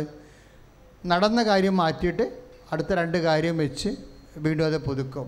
അപ്പോൾ 1ഉം 2ഉം അങ്ങനെ പുതുക്കി കിട്ടണതിന് പത്രത്തിൻ്റെ കാർഡ് മാത്രം മതി. അതാത് കാര്യങ്ങൾ വന്ന പത്രത്തിൻ്റെ പ്രേക്ഷിത പ്രവർത്തനത്തിൻ്റെ കാർഡ് കാണിച്ചാൽ പുതുക്കി കിട്ടും. ഈസിയാണ്. 1ഉം 2ഉം പുതുക്കാൻ ഈസിയാണ്. 6ാം കൗണ്ടറിൽ പുതുക്കി കിട്ടും. പക്ഷേ 3 പുതുക്കാൻ ഈസിയല്ല. നിങ്ങൾ സാക്ഷ്യ അനുഭവം എഴുതി കൊടുക്കണം. സാക്ഷ്യ അനുഭവം എഴുതി കൊടുത്താൽ പോരാ, അത് ആ സാക്ഷ്യം പരിശോധിക്കുന്നവർക്ക് ബോധ്യപ്പെടണം. ഇത് ഈ ഉടമ്പടി പ്രകാരം തന്നെ കിട്ടിയിട്ടുള്ള സാക്ഷ്യമാണ്, ഉടമ്പടിയുടെ സ്വഭാവമുള്ള സാക്ഷ്യമാണെന്ന് അവർക്ക് ബോധ്യപ്പെട്ട് കഴിഞ്ഞാൽ ഒരു കോപ്പി അവിടെ എഴുതി മേടിക്കും, ഒരു കോപ്പി നിങ്ങൾ സൂക്ഷിക്കണം. പക്ഷെ നിങ്ങൾ സൂക്ഷിക്കുന്ന കോപ്പി നിങ്ങളുടെ ഉടമ്പടി പത്രത്തിൻ്റെ കൂടെ അടിച്ചു തരും. അതുമേ ഇവിടുത്തെ സൈനുണ്ടാവും, സീലും ഉണ്ടാവും.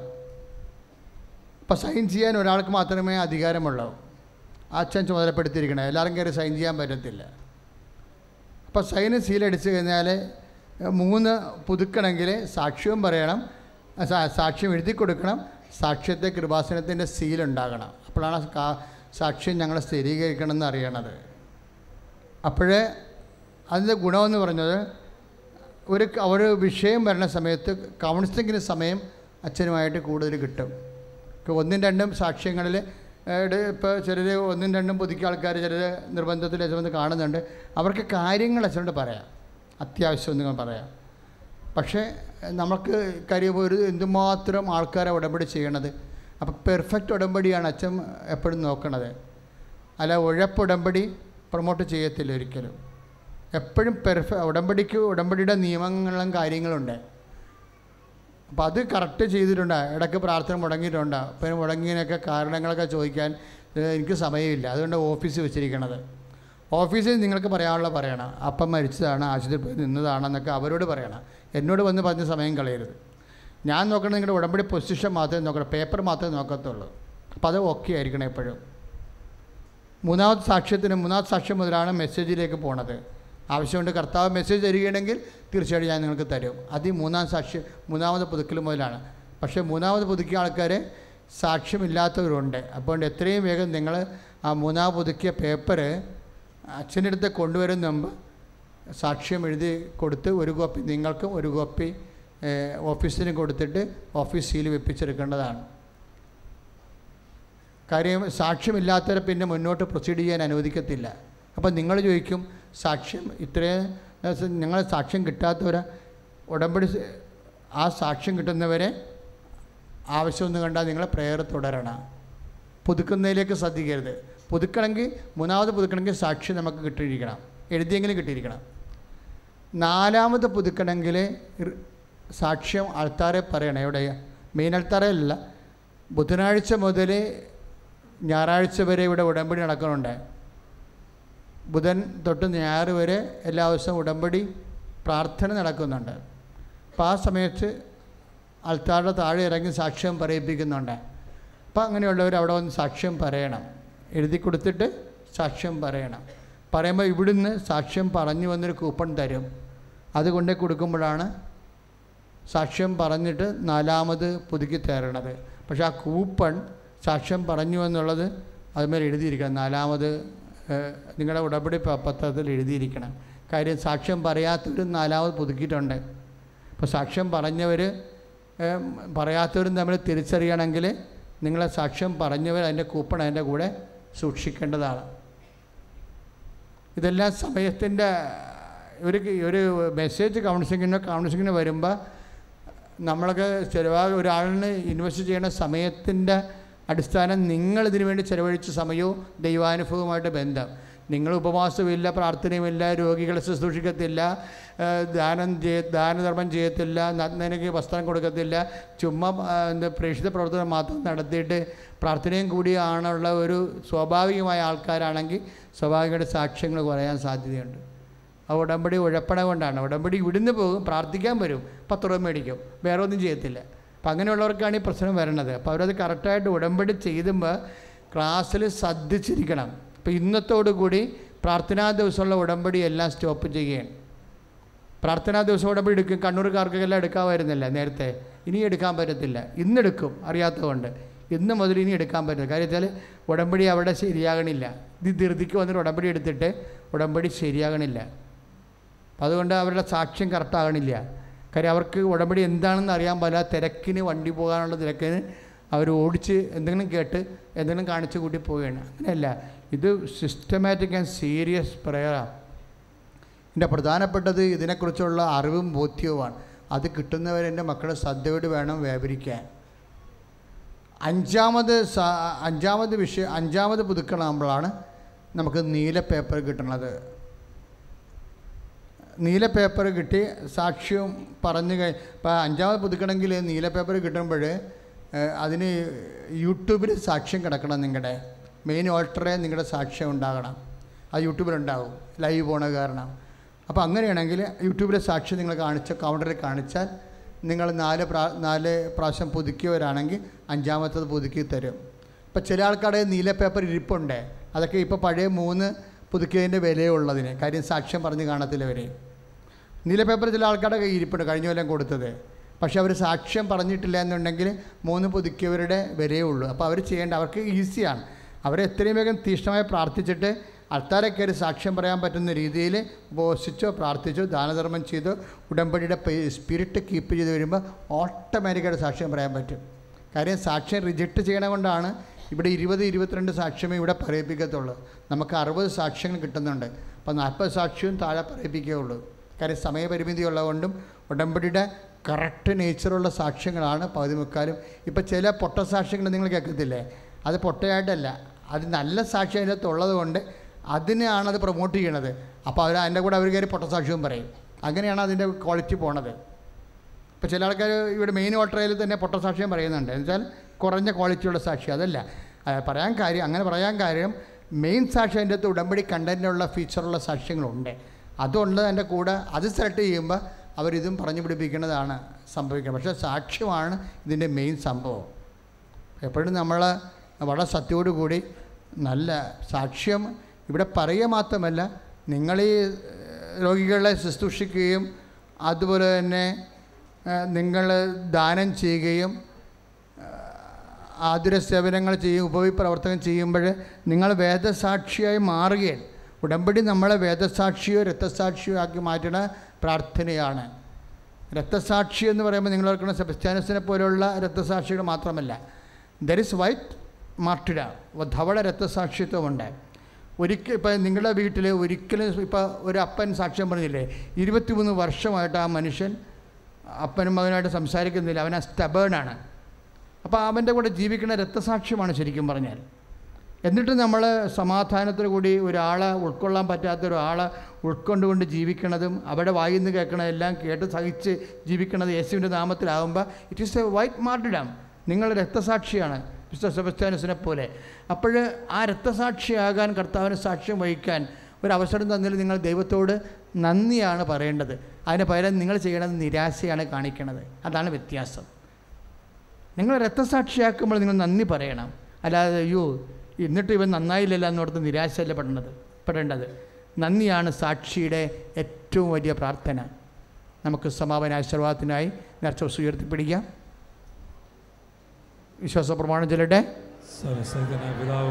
Lord Jesus Christ, pour out His Spirit, touch the fire, soak with the precious and with the authority of the Catholic Church, the power of Jesus Christ, with the emeritus of the Holy Priesthood, I bless and hallow the ceremonies. Those used to have grace and peace and power.